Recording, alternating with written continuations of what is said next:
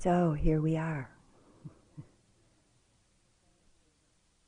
coming to the end of a long, mostly silent, at least outwardly, intensive retreat here. Soon to be taking your practice out there, wherever there is for you, for a long period of mostly not silent, at least outwardly, intensive practice there, with the possibility of wherever you go, there's your practice, with the possibility of practice everywhere.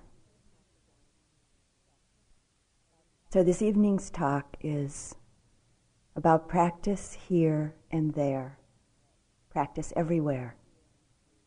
And what one person said in an interview, on-the-job training.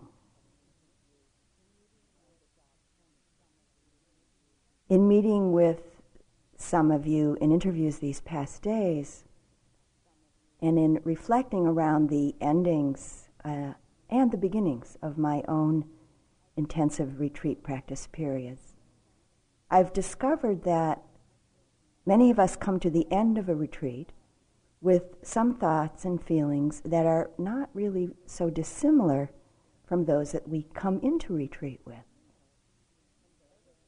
I know for me, though there's a feeling of excitement and a readiness to go on an extended period of intensive practice, just before it's time to enter in, there's also often been the feeling that, well, I'm not really quite finished out here yet.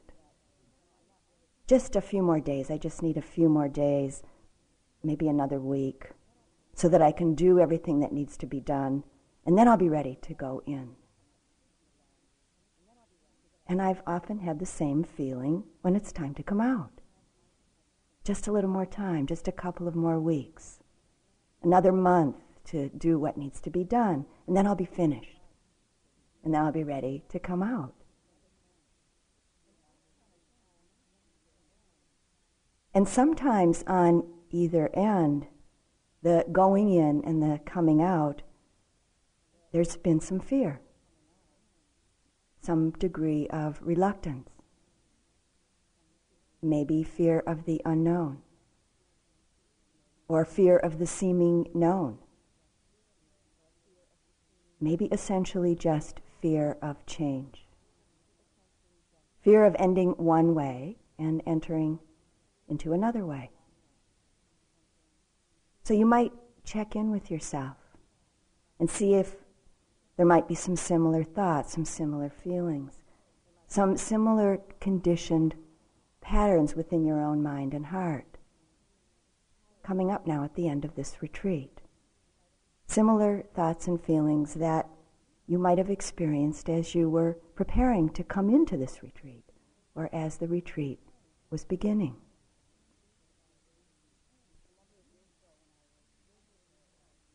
A number of years ago, when I was living here as resident teacher for the staff, I was talking with a friend the evening before he was about to begin sitting a 3-month retreat, which I think was his 4th or 5th 3-month retreat.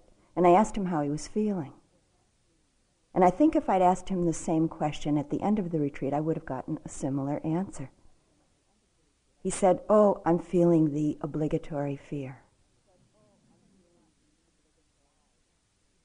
And of course, we're not really obliged to feel fear in either direction. There's always the possibility that one might feel a clean, clear, open readiness and happiness without any particular expectations, without any worries, to really ready to move on to the next thing, the next form that life will take.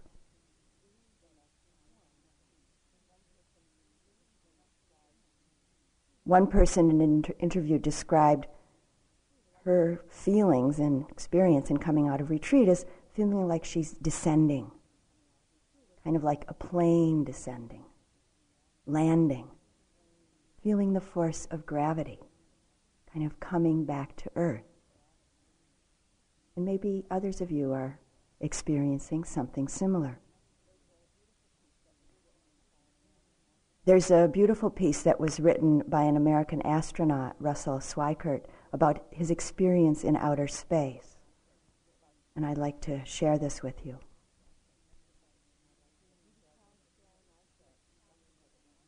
You recall staring out there at the spectacle that went before your eyes, because now you're no longer inside something with a window looking out at a picture.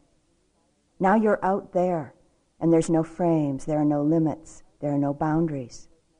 You're really out there, going 17,000 miles an hour, ripping through space, a vacuum, and there's not a sound. There's a silence, the depth of which you've never experienced before. And that silence contrasts so markedly with the scenery you're seeing and with the speed with which you know you're moving.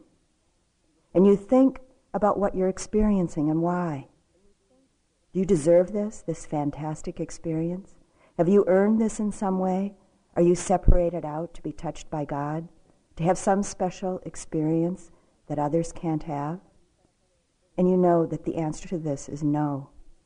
There's nothing you've done to deserve this, to earn this. It's not a special thing for you. You know very well at that moment, and it comes to you so powerfully that you're the sensing element for human beings. You look down and see the surface of that globe that you've lived on all this time, and you know all those people down there, and they are like you. They are you, and somehow you represent them. You're up here as the sensing element, that point out on the end, and that's a humbling feeling. It's a feeling that says you have a responsibility. It's not for yourself. The eye that doesn't see doesn't do justice to the body. That's why it's there. That's why you're out there. And somehow you recognize that you're a piece of this total life, that you're out there on that forefront, and that you have to bring it back somehow. And that becomes a rather special responsibility. And it tells you something about your relationship with this thing we call life. So that's a change. That's something new. And when you come back, there's a difference in that world now. There's a difference in that relationship between you and that planet, and you and all those other forms of life on that planet. Because you've had that kind of experience. It's a difference. And it's so precious.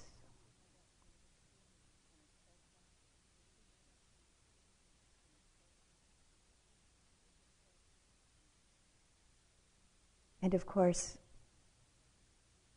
it is a change. A change out of retreat life into the larger world. One change being the pace of life, at least outwardly. Life moves a lot faster outside of IMS. And yet we're supported as we move into the larger world with a deeper understanding through our weeks and months of practice of how quickly and incessantly things change. How quickly and incessantly things change within our own body and mind. How quickly and incessantly things change all around us, even in the slow pace of life in retreat. This understanding, this wisdom is a great support and a great protection as we make this change from retreat practice to practice in the world.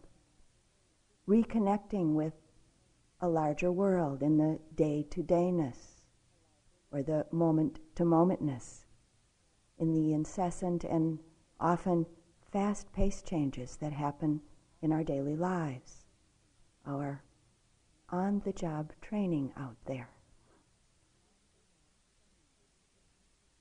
And we've tasted the impersonality of change, at least in moments. We've tasted that we can't stop change.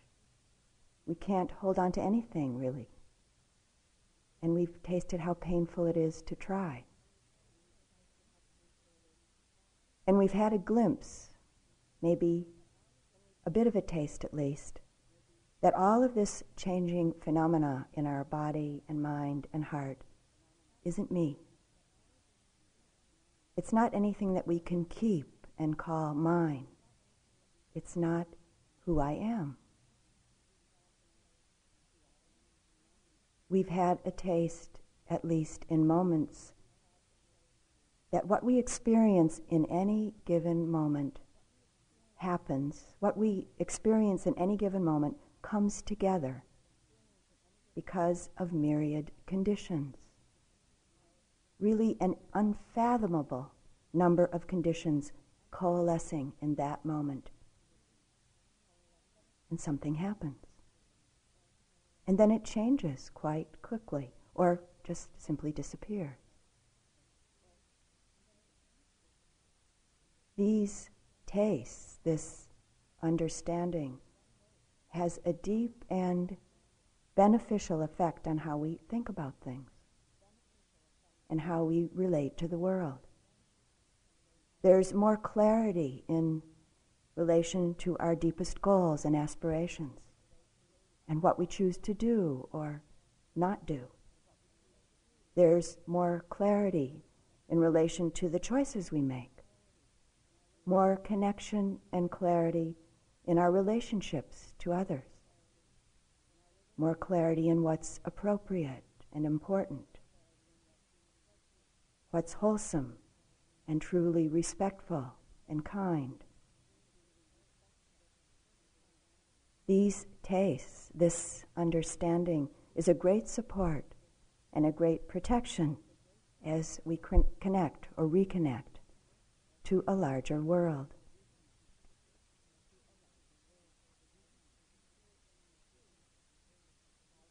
Here in retreat, life is pared down, we could say. A life of much more simplicity than most of us have outside of retreat.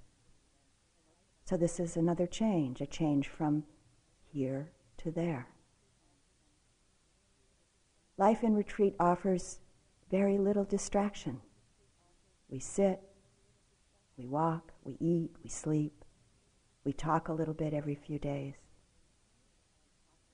And within this container of simplicity, we're supported to simply, mindfully pay attention to what occurs in the body, the mind, the heart, and come to see and know, at least in moments,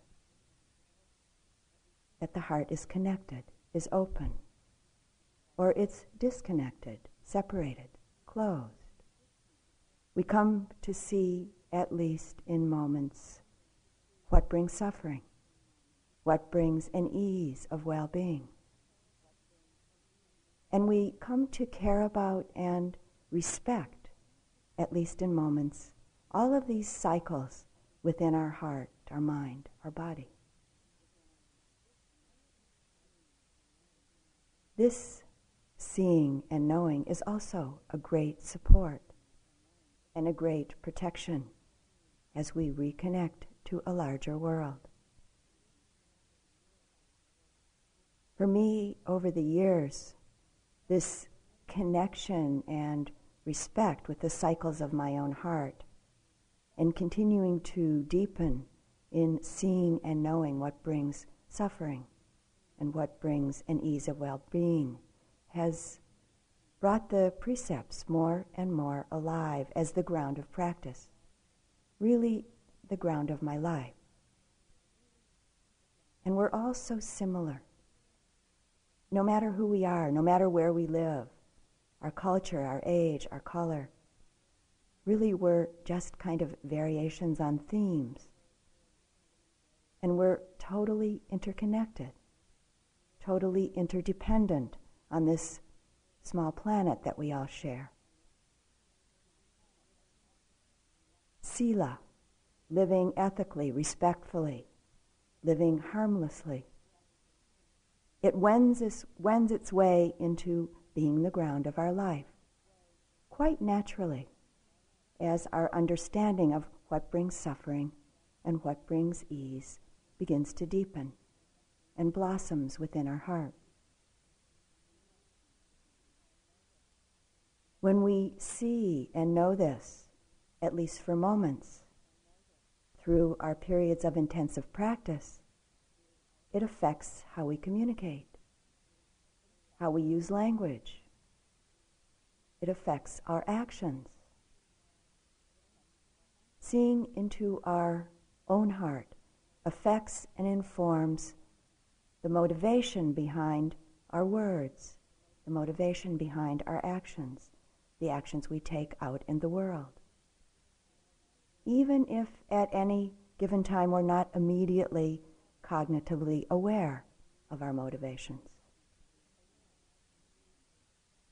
And these are some words from the Buddha. The thought manifests as the word manifests as the deed develops into habit, and habit hardens into character. So watch the thought and its ways with care, and let it spring from love, born out of concern for all beings.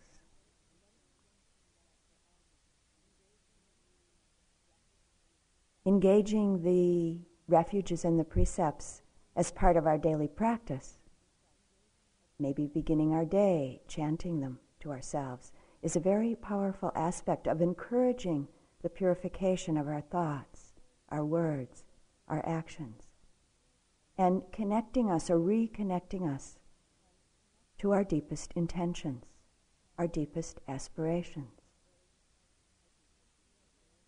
There's a particular rendition of the precepts that was written by a woman named Stephanie Kaza that has been especially meaningful to me, really helpful to me actually, in relationship to practice in daily life.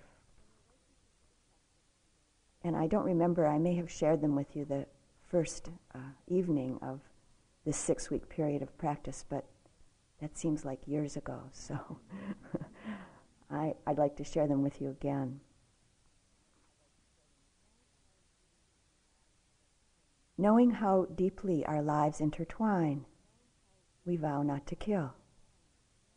Knowing how deeply our lives intertwine, we vow to not take what is not given. Knowing how deeply our lives intertwine, we vow to not engage in abusive relationships. Knowing how deeply our lives intertwine, we vow to not speak falsely or deceptively. Knowing how deeply our lives intertwine, we vow to not harm self or others through poisonous thought or substance. Knowing how deeply our lives intertwine, we vow to not dwell on past errors. Knowing how deeply our lives intertwine, we vow to not speak of self separate from others.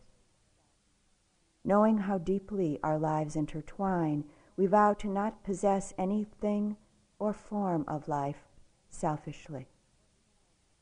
Knowing how deeply our lives intertwine, we vow to not harbor ill will toward any plant, animal, or human being. Knowing how deeply our lives intertwine, we vow to not abuse the great truth of the 3 treasures, the Buddha, the Dhamma, and the Sangha.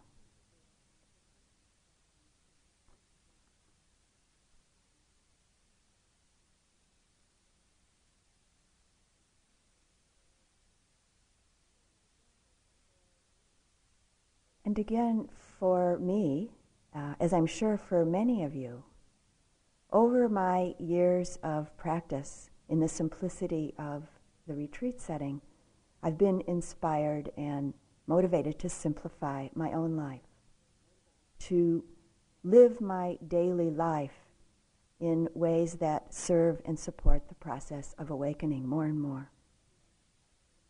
And it's been interesting to see this happening over time. Sometimes letting go of particular habits of distraction that are done with a very conscious intention. As our practice deepens, actually there's more and more often a letting go, a simplification that unfolds quite naturally.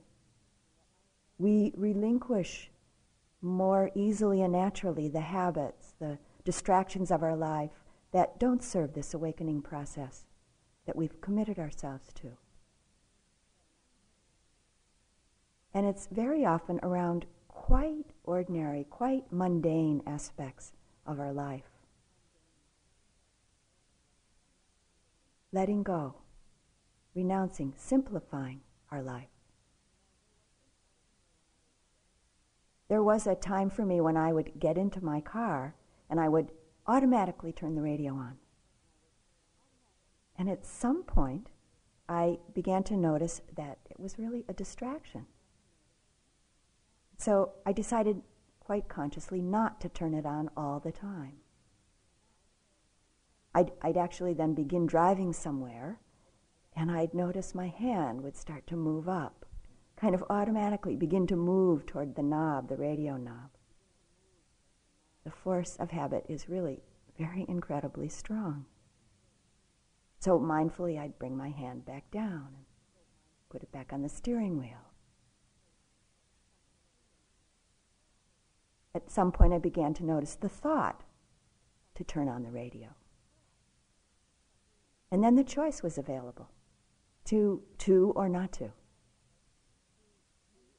Now, most of the time, it doesn't occur to me to turn on the radio while I'm driving. And sometimes I'm surprised by this lack of occurrence. And there are times, for instance, when I've not heard the news of the world for a few days. And so I think, well, I should turn on the radio and listen to the news. And so I decide to or not to. And very occasionally, I very consciously choose the pleasure of listening to music, maybe the pleasure of distracting myself.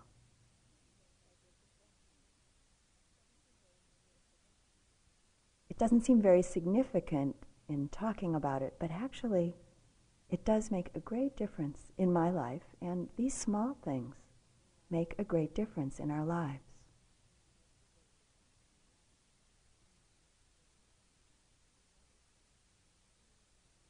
Another change.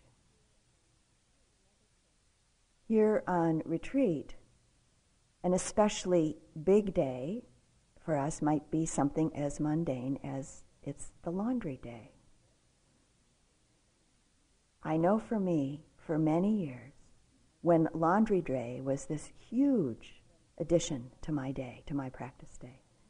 And I would plan it before I'd go to bed the night before. And then the first thought that would come in my mind in the morning when I woke up was, it's laundry day. And I'd look at my plan and I'd look at my list and I'd think, well, when? And should I do it this time or that time? Spent a lot of time that day thinking, worrying, this big day, this big event. And obviously some of you know what I'm talking about. And today, maybe some of you have had the biggest day in the last 6 weeks or the last 3 months. This big adventure, going to the forest refuge. Really a big day. Someone called it a road trip.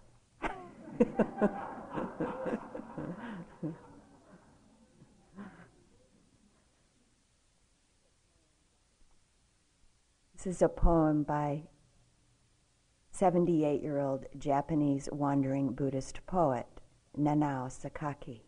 It's called A Big Day. Getting water at the spring, carrying firewood, chattering with the neighbor, the sun goes down, a big day. And just a little bit of a story about Nanao.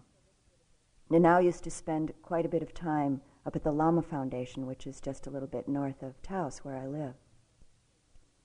He'd show up at Lama with his small knapsack and a sleeping bag, and he'd stay there for a couple of days, and they were always very, very happy to put him up. And then he'd head out to the mountains with just this, nothing more, his small knapsack and his sleeping bag. And sometimes he'd be gone for days on end, sometimes weeks. And then he'd come back to Lama again and stay for a couple days. During the time when Nanao was doing this, a very dear friend of mine was the coordinator up at Lama.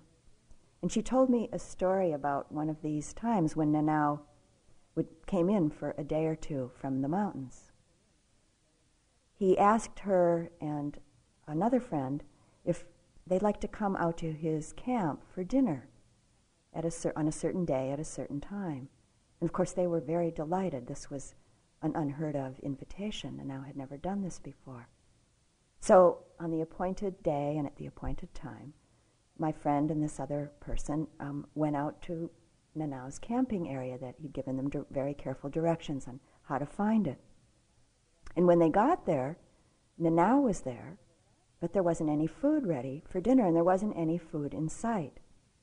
And my friend said for a few minutes she thought, well, maybe they'd made a mistake, maybe it was the wrong day, or she wasn't sure. But Nanao was delighted they were there, and he greeted them with a big hug and said, oh, I'm so glad, you've come for dinner. And then he said, let's go out and find dinner.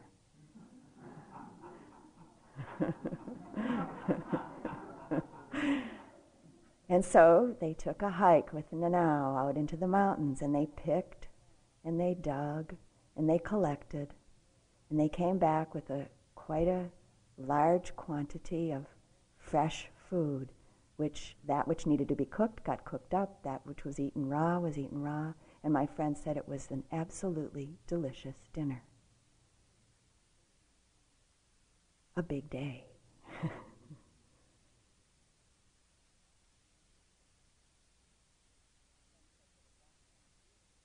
My friend said that at that point, that night, she realized they'd all wondered how Nanao survived out in the mountains, because he took this little tiny knapsack and a sleeping bag.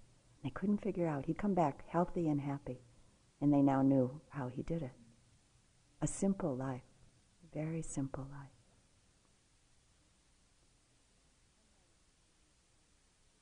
Someone in an interview in the last few days spoke about the simplicity of life on retreat having a really good taste. We taste it, this good taste, and we take it with us. It wends its way into our life in many small and sometimes big ways. Life outside of retreat can be quite complex at times. Our family life, our job life, our work life. And yet there are many ways that we can let go of some of the complexity. And we often do this little by little as our practice deepens in and out of retreat. We make choices in relation to the work that we do, in the way that we spend time with partners and family. We make choices in how we spend our free time. We really truly have the possibility of simplifying, at least to some degree, every aspect of our life. This good taste that we take with us from the simplicity of retreat life. And this taste actually can't be truly or completely replicated in our larger life.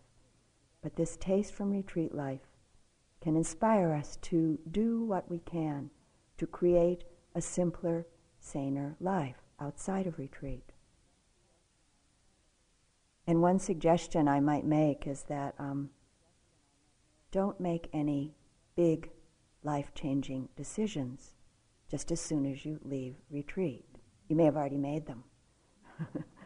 Don't act on them just as soon as you leave retreat.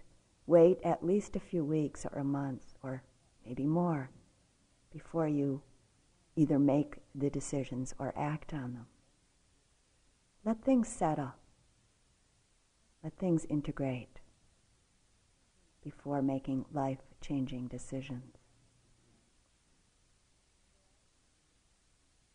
And there are some complex responsibilities and commitments that we must continue with in our lives, all of us. This taste of simplicity has another very beneficial effect on our life outside of retreat. It affects and inspires the way that we expend our energy, what we put our energy towards, how we use our energy, even in the midst of complex activity and relationships. From our experience in retreat practice, we learn, we see, we come to know more and more clearly when we're off balance, when we're off balance in the ways that we engage and use our energy. And we take this knowing into our life outside of retreat. As we intuitively, naturally find ourselves letting go of old habits, old habituated, unskillful ways of being and doing, we find ourselves connecting with more skillful, more wholesome ways of being and doing. And we begin to feel more balance within ourselves and within our life as a whole. We have more energy, we have more time available for our life to more directly and clearly be our practice. Simplicity inwardly and outwardly in times of retreat, and as we reconnect to a larger world. Simplicity being a great support and a great protection, here and there. A great support and a great protection everywhere along this step-by-step journey.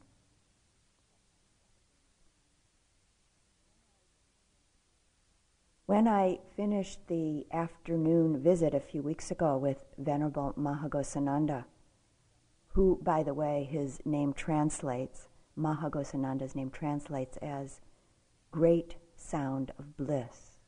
Maha, great, Gosananda, sound of bliss.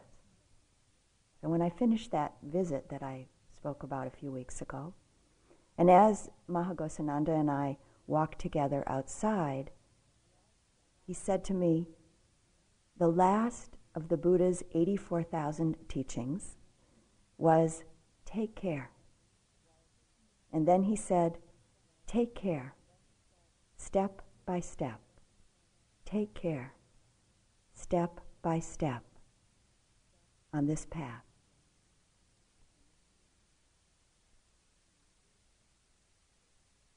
This path, this beautiful and noble path that the Buddha has offered us, step by step.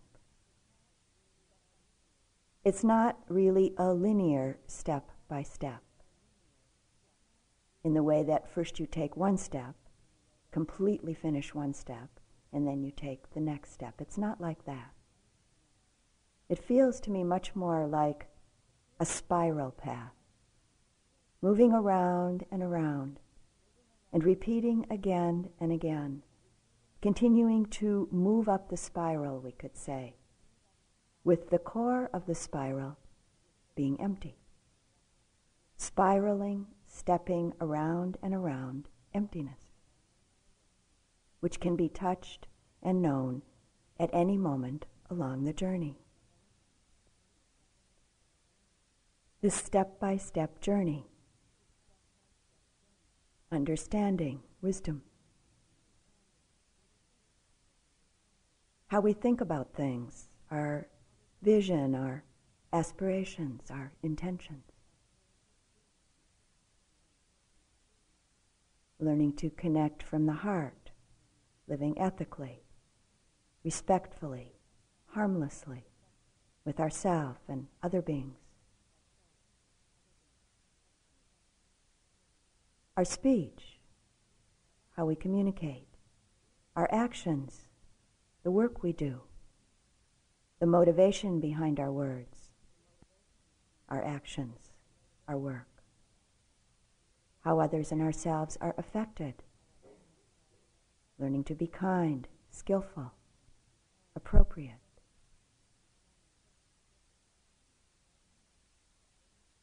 Our energy, our effort, learning to use it in a balanced and a skillful way, cultivating wholesome, skillful states, simplifying our life as much as is appropriate at any given time for us, freeing up our energy so that we can make a clear effort towards engaging our life as our practice. Learning to engage our energy and effort so that our whole life is the context for our awakening.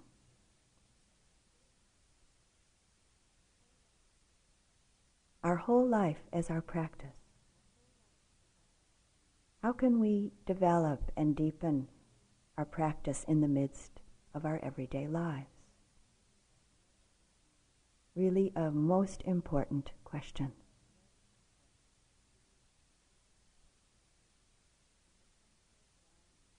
The essential ground of this is that we develop, that we integrate a mindful awareness into all the dimensions of our being,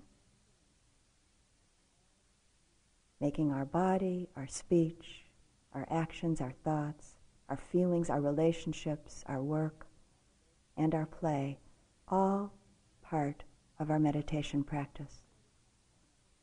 Integrating a mindful awareness into all of it.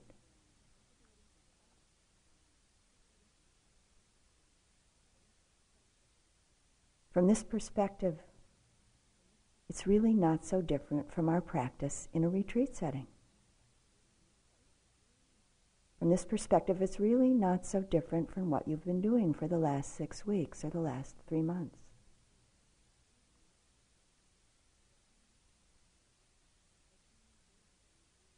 As human beings, we really have the best conditions for awakening, the best conditions to inspire us and keep us engaged in practice, the best conditions for using our lives as the vehicle for our liberation. All of the conditions, all of the relationships in our lives are wonderful mirrors for our practice. All of the joys, the irritations, the annoyances, the delights, the various frustrations and the various satisfactions, the myriad likes and dislikes, all that we experience in life, in retreat and outside of retreat, wonderful mirrors for our practice. A woman who sat a retreat that I taught in Israel a number of years ago, and who had, long before I met her, lived in a spiritual community in France that was guided by the philosopher and spiritual teacher Gurdjieff, told me a story that is a wonderful mirror of a particular and a somewhat difficult life situation, and it being the perfect practice. She said that in this community in France, there was an old man who lived there who was a very difficult fellow. He was a very irascible fellow. She said he was really messy and that he wouldn't help. She said he was quite argumentative. She said he didn't cooperate. And basically he didn't get along with anybody, she said, and nobody got along with him. She said that no one in the community liked him very much, and that she felt like probably he didn't like anybody in the community very much either. He tried to stay there for a long time. He tried to stay in the community, but it was very, very difficult for him, and it was also difficult for others. So difficult that he finally left, and he went to Paris. Couldn't bear it anymore. Well, she said that Gurdjieff followed him to Paris and tried to convince him to return to the community. But the man said he couldn't do it. It was just too hard to be there, he said. So finally, Gurdjieff, after talking to him and trying to convince him, offered him a monthly stipend to come back to the community. Well, the man was very poor, so he couldn't refuse the offer, and he came back. When he returned, everyone in the community was really shocked, surprised, and not very happy about it. And when they found out that he was getting paid to be there, and they themselves actually had to pay to be there, they were very upset, quite angry actually, complained a lot. So this woman said that Gurdjieff called a meeting, and he listened to everybody's anger, complaints, carrying on, and then he laughed. And he said that this man is yeast for your bread. Without him, you would never learn about anger, irritability, patience, and compassion. And that's why you pay me and I pay him.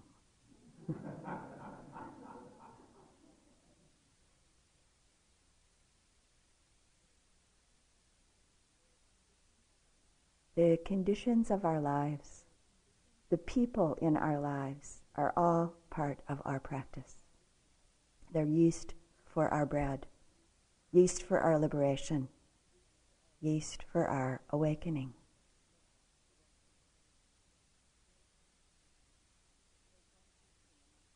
There's one teaching amongst the 84,000 that the Buddha offered where he uses a metaphor of a mother who has 4 sons. He uses this metaphor for the development and the flowering of the 4 divine abodes, metta, karuna, mudita, and upekkha. Each of the sons, because of his particular personality, particular karmic manifestations, calls forth from the mother one of the divine abidings. I only have 3 sons, but they've definitely managed to be my strongest teachers in many, many ways over the years. My strongest teachers certainly in relation to these capacities of heart, metta, karuna, mudita, and upekkha.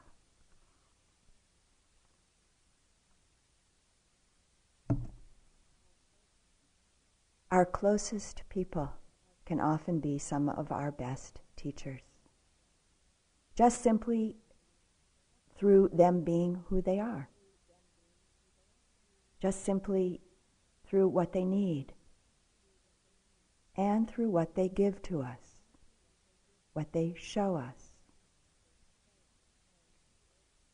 My 2 oldest sons, who are 38 now and are identical twins, continue to show me, continue to teach me a relationship that's really quite rare.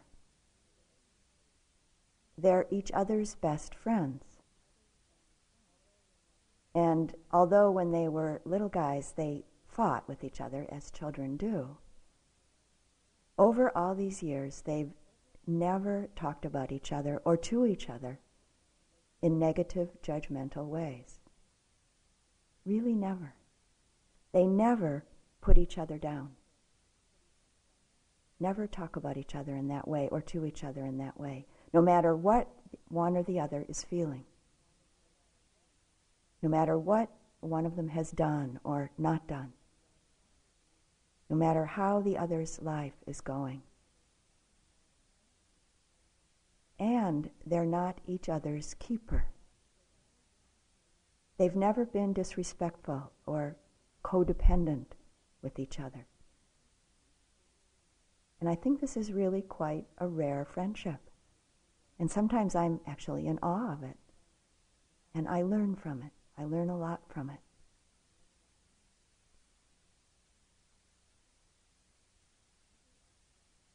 Every aspect of life is potentially a teaching. Every aspect of life has the potential to reveal the truth to us.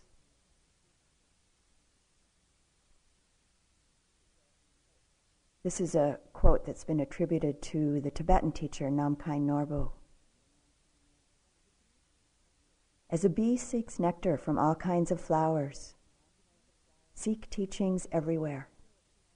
Like a deer that finds a quiet place to graze, seek seclusion to digest all that you have gathered.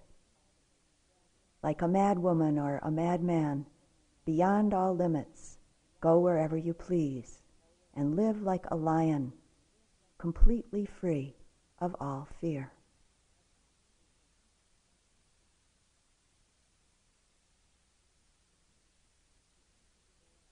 The key to the door, the linchpin for the wheel of the cart that turn by turn moves along this noble, sacred path, is mindfulness. Is mindfulness and our ability to focus our attention directly and clearly on what is. And it's true, as Kamala mentioned the other night, and as many of you know, there's a change in the depth and the sustaining quality of the focusing power of our mind. There's a change in the concentration aspect, a change from how it is on a long retreat like this, as we reconnect with the larger world. And it's true, there's a change in the depth and sustaining quality of mindfulness, a change from how it is in a long retreat like this, as we connect with the larger world. And although the same degree and depth of concentration and mindfulness isn't totally sustained outside of the retreat setting, the concentration and the mindfulness that we experience in a retreat like this is a great support and a great protection as we reconnect to a larger world. We don't lose it. Concentration and mindfulness are strengthened now. They're strengthened in us now and are always available to us at any given moment. And we need to continue to cultivate and to strengthen both of these qualities outside of this setting. It can weaken, it can dissipate if we don't. So what to do? The most obvious, of course, is to sit every day. Sit at least 45 minutes or maybe an hour every day. And if you can, sit twice a day. Do it. Do it if you can. Sit twice a day. At the end of a 2-month retreat with Sayadaw U Pandita and other Burmese monks, I had a brief conversation with one of the monks, and I asked him if he had any advice for me around taking practice into the whole of my life. And his response was, you need to eat to stay alive and be healthy. You need to sleep to stay alive and be healthy. You need to meditate to stay alive and be healthy. Good advice.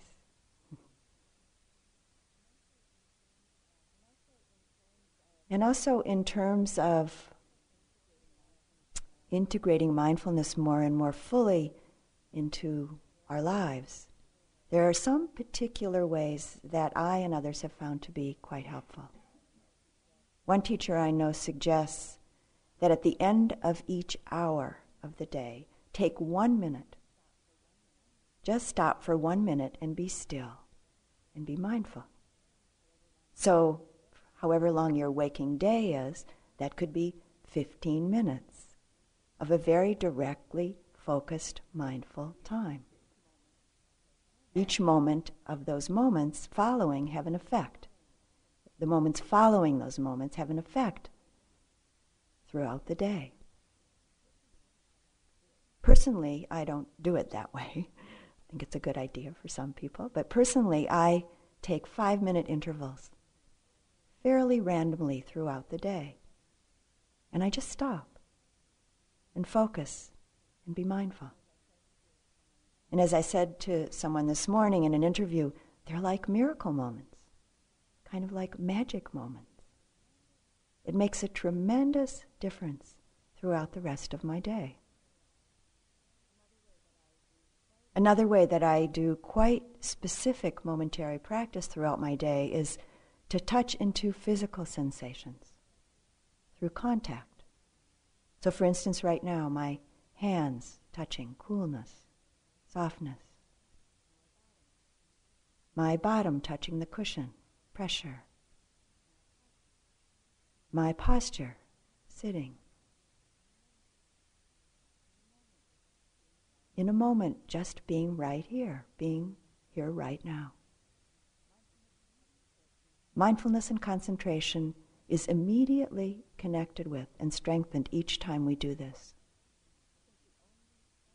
I think the only hard thing about doing these brief meditation sessions is to remember to do them. And I know some people who put little notes to themselves, or they write little notes to themselves, and they post them around their home or in their workplace to remind them to check in. There was a fellow here on staff some years ago who worked in the front office, and he had a little small stand-up note on his desk that said buttocks. Which of course made us laugh every time we went in and saw it on the desk. But it was there to remind him to notice the touch points of his bottom on the chair every now and then.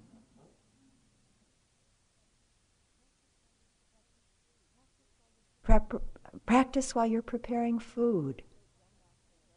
The great Zen master Dogen talks about handling even a single leaf of a green as though it were the body of the Buddha, as though it manifests the body of the Buddha, and in turn allows the Buddha to manifest through the leaf, the green. Practice while you're preparing food. So here's another Namkai Norbu poem. Not Namkai Norbu, Nanao Sakaki, sorry. A Nanao poem. If you have time to chatter, read books. If you have time to read, walk into the mountain, desert, and ocean. If you have time to walk, sing songs and dance. If you have time to dance, sit quietly, you happy, lucky idiot.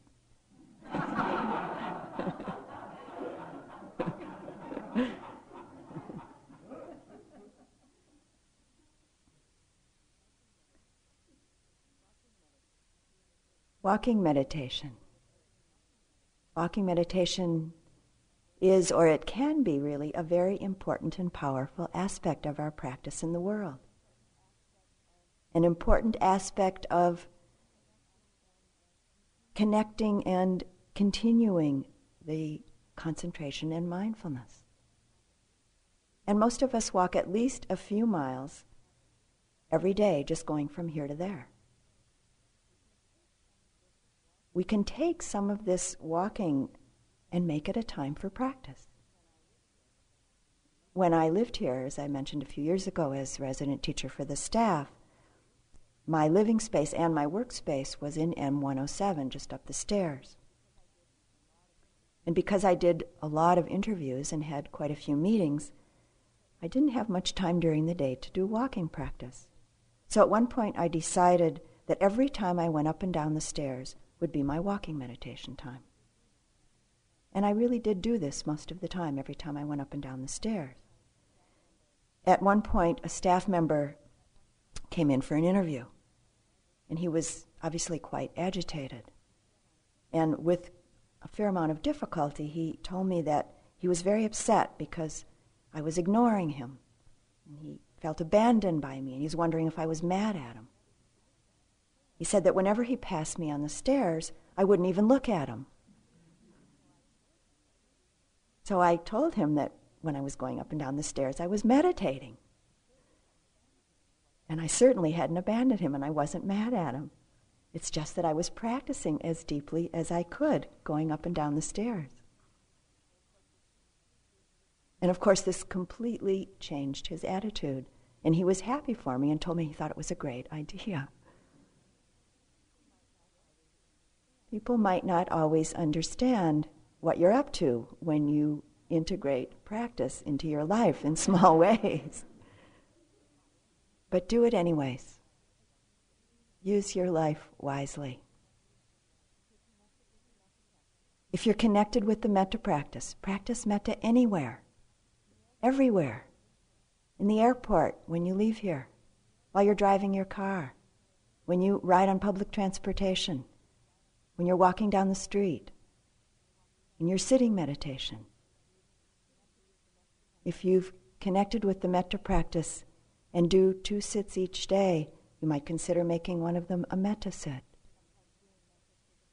Sometimes doing metta for the first 15 minutes of a 45-minute or 1-hour practice period can be a very skillful thing to do for periods of time. And it's really helpful to connect with others who practice. And we certainly can see and feel the benefit of this in a retreat like this. If you're not connected at least sometimes with the group, even just a group of 2 or 3 to sit with once in a while, check and see if there's a sitting group in your area. If there isn't, start one. Which might mean just asking 1 or 2 people who meditate to join you once a week or every other week. You can sit together, maybe listen to a tape or read something out loud, maybe taking turns each week as to who chooses what's being read, and maybe have some Dharma discussion together. You might choose to, for instance, pick a theme for a week or a couple of weeks to focus on. In Taos at the small meditation center where I teach classes, 4 to 6 week classes on various Dharma subjects. Might be one of the Brahma Viharas or the Four Noble Truths or anicca or other Dharma topics. And people take the specific Dharma subject into their life, into their mindful attention throughout the week, into their daily life. There's a lot of learning that can happen with this approach. The Buddha, in a conversation with Ananda, spoke about the importance of the connection with spiritual friends.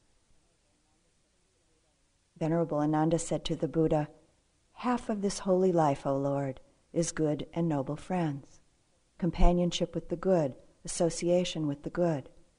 The Buddha responded, "Don't say that, Ananda. It's the whole of this holy life, this friendship, companionship, and association with the good."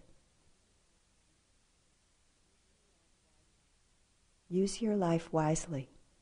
Use your energy wisely. Let every moment, as much as possible, be a conscious intent to practice. This is a poem that was found in Pete's coffee shop in Menlo Park, California, titled "Using Life Wisely." People are unreasonable, illogical, and self-centered. Love them anyway. If you do good, people will accuse you of ulterior motives. Do good anyway. If you're successful, you win false friends and true enemies. Succeed anyway. The good you do today will be forgotten tomorrow. Do good anyway. Honesty and frankness make you vulnerable. Be honest and frank anyway. People favor underdogs and follow only top dogs.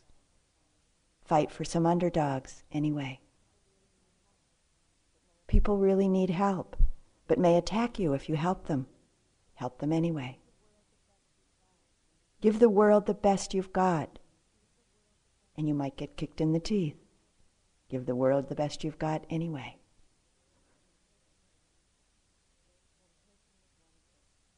Meditation is one of the great arts in this life. Krishnamurti says perhaps the greatest.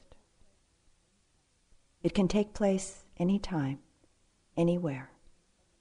It can take place everywhere. When we have the intention to live awake, when we have the intention to awaken to the true nature of experience, the not self, empty nature of experience, when we have the intention to be fully present in all that arises, which is the heart of compassion.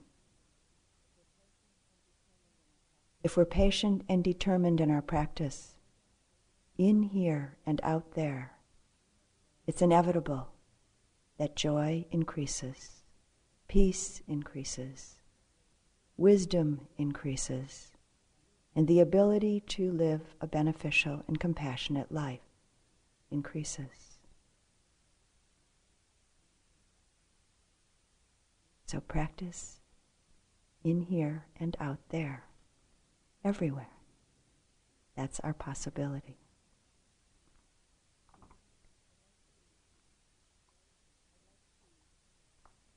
I'd like to close this sit with a chanting of the sharing of the blessings. This is a chant that is done at the Amaravati Monastery at the end of every evening. And I think it's really a beautiful reflection that our practice is not just done for selfish reasons, that our practice is really a blessing, and that all of our blessings, the blessings of our practice, the blessings of our life, that we share them. It's not just for me, but for the welfare of all sentient beings.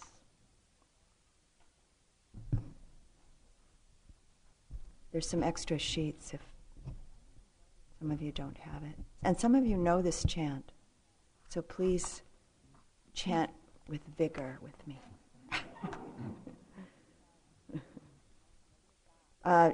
Just to mention, the little dots are tonal dots. So the up and down tones, it'll make sense when we do it.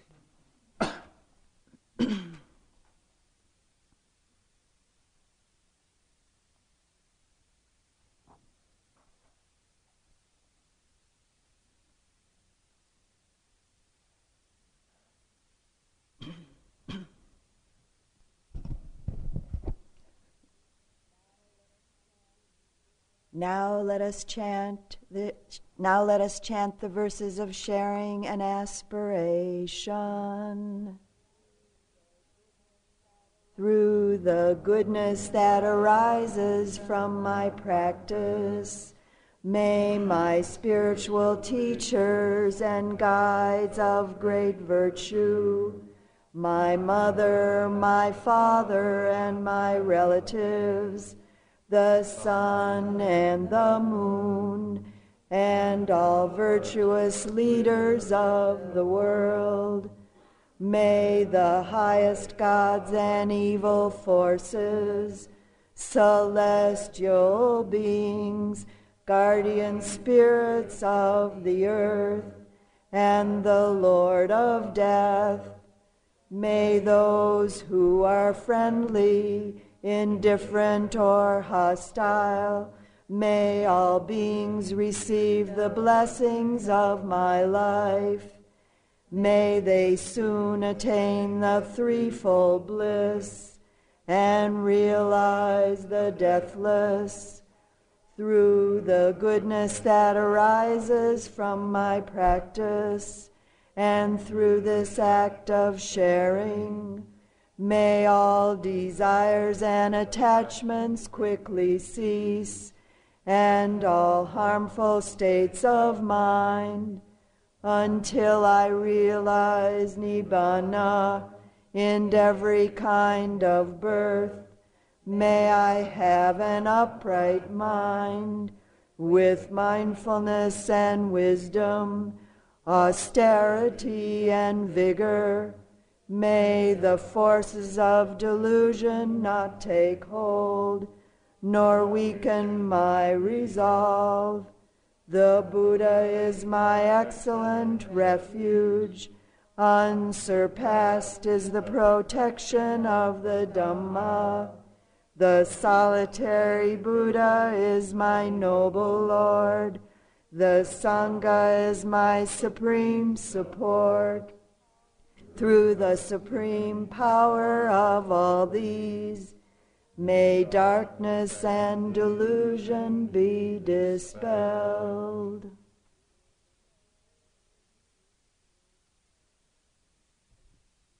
And let's just sit for a moment.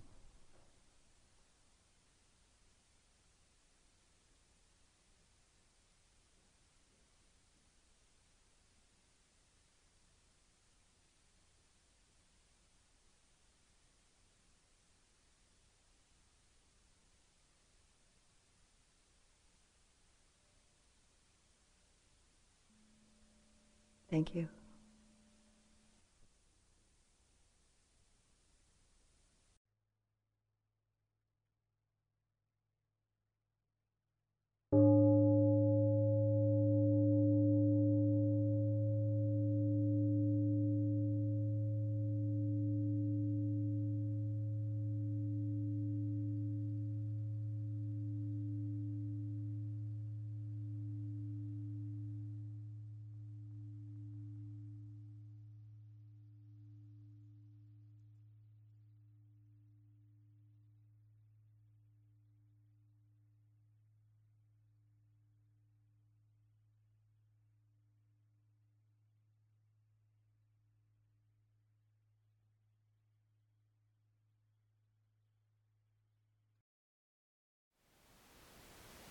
Thank you for listening.